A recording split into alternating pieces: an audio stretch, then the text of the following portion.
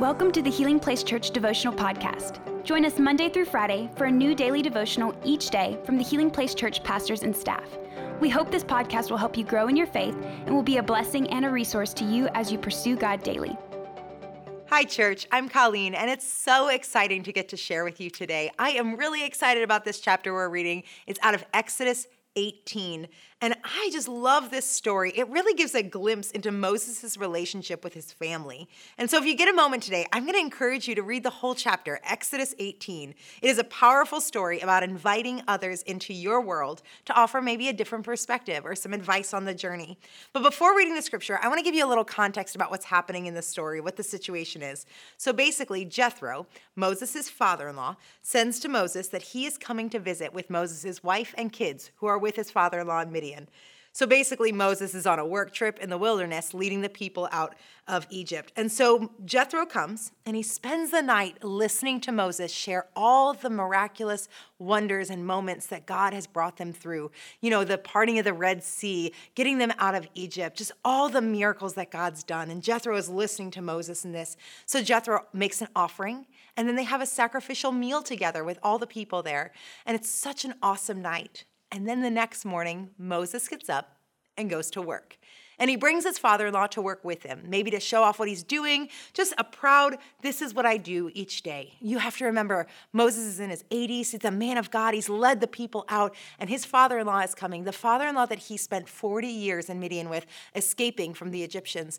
And he is now with him at his workday, at his regular duties. And so Jethro is watching what Moses is doing all day. And so we pick up in Exodus 18, verse 19, when Jethro is about to give some advice based on what he sees. You see, Moses is sitting before the people, offering advice and wisdom to them about all their situations, about all their problems. And Jethro looks at him and says this, "Now listen to me," verse 19, "and let me give you a word of advice, and may God be with you.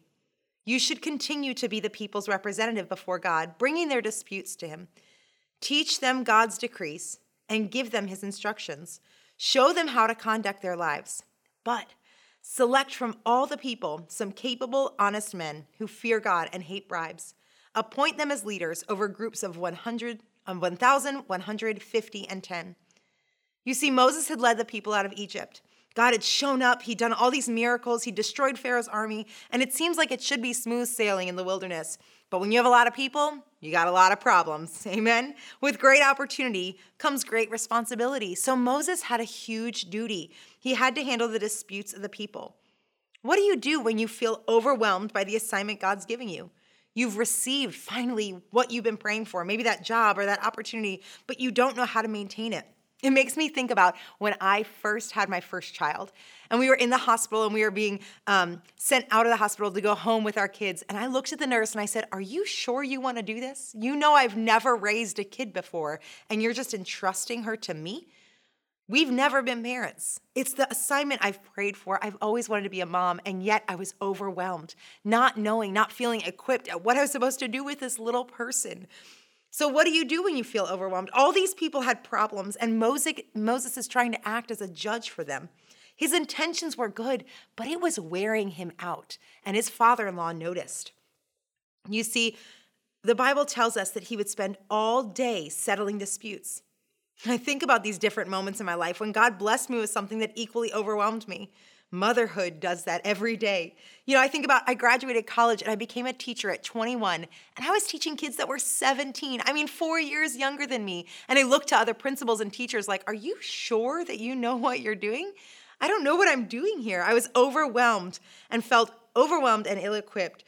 But God entrusted me with that assignment. I so love and value this father-in-law's advice.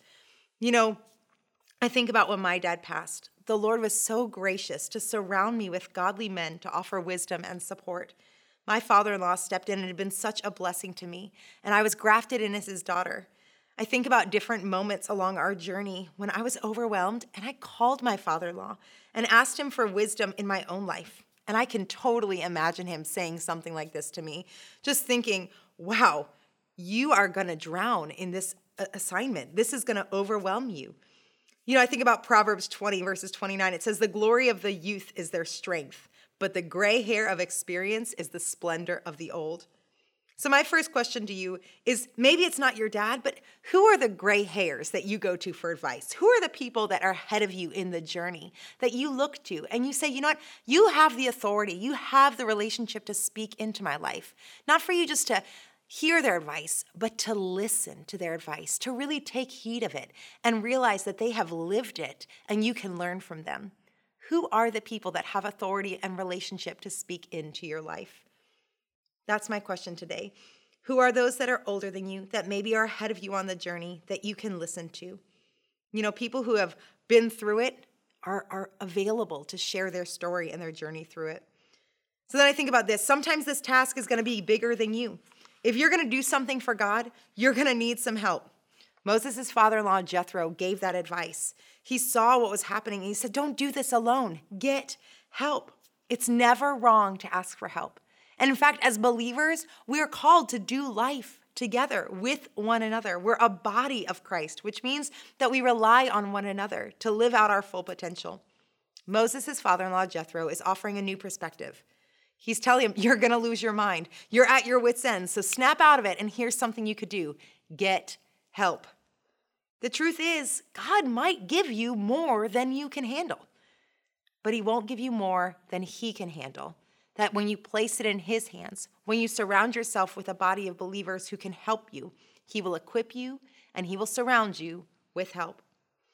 You know, I think about when I stepped into this role of getting to help serve with Healing Place College, I was overwhelmed and felt underqualified, and I don't like asking for help. So you know what I did? I started praying, Lord, put people around me who will offer to help, who will just come and be there. And I was just in awe of the way he responded. I mean, I had these men and women that came in that would offer me wisdom and advice, that would serve alongside of me, that really helped me in skills and areas that I'm lacking, that they are strong in. What an awesome opportunity to help them to live out their full potential and to make a space for others to help you in the journey. So my next question is, what is wearing you out and how can you get help? You know, I listened to this quote that said that really out of the 100% of your responsibility, there's only about 20% that only you can do. The other 80% you can ask for help for.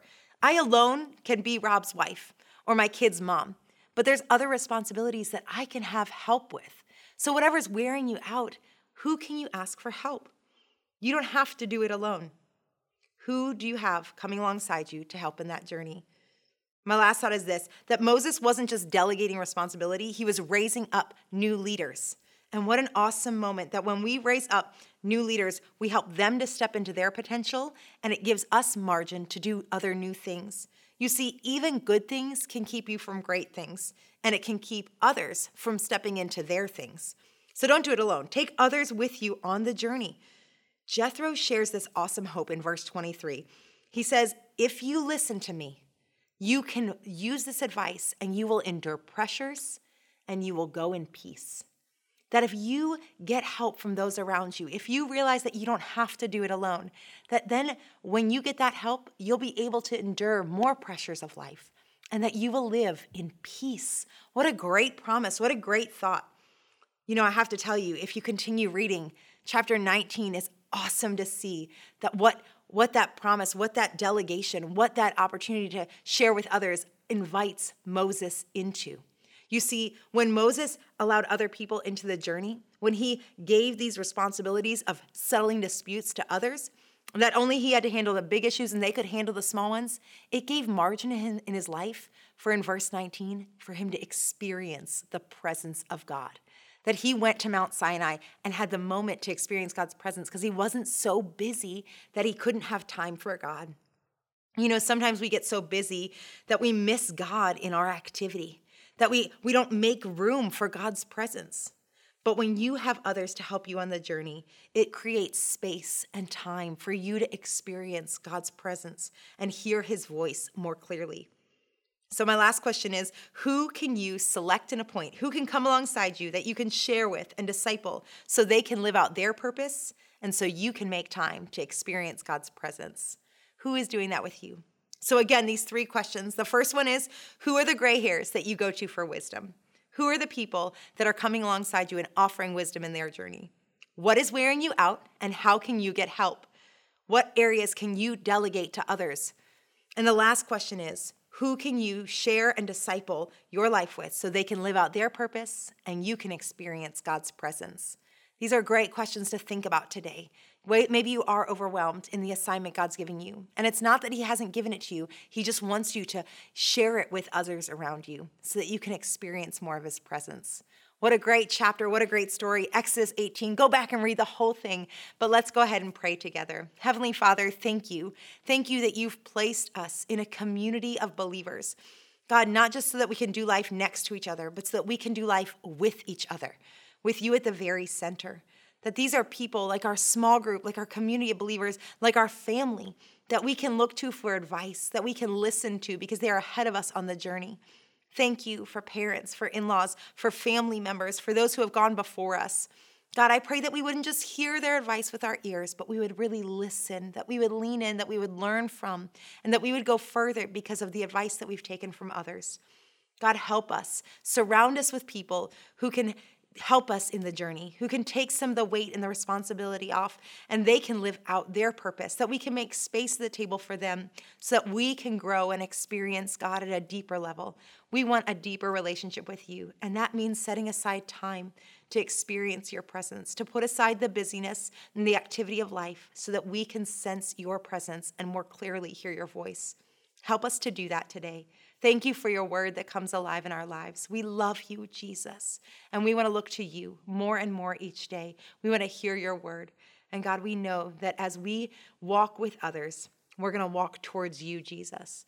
Thank you that you didn't do it alone, that you gathered disciples, that you invited us into the journey to make disciples of all nations. And God, we are honored and we're thankful to be part of this assignment. And we love you and we give you all the glory. In Jesus' name, amen. Have a wonderful day, church.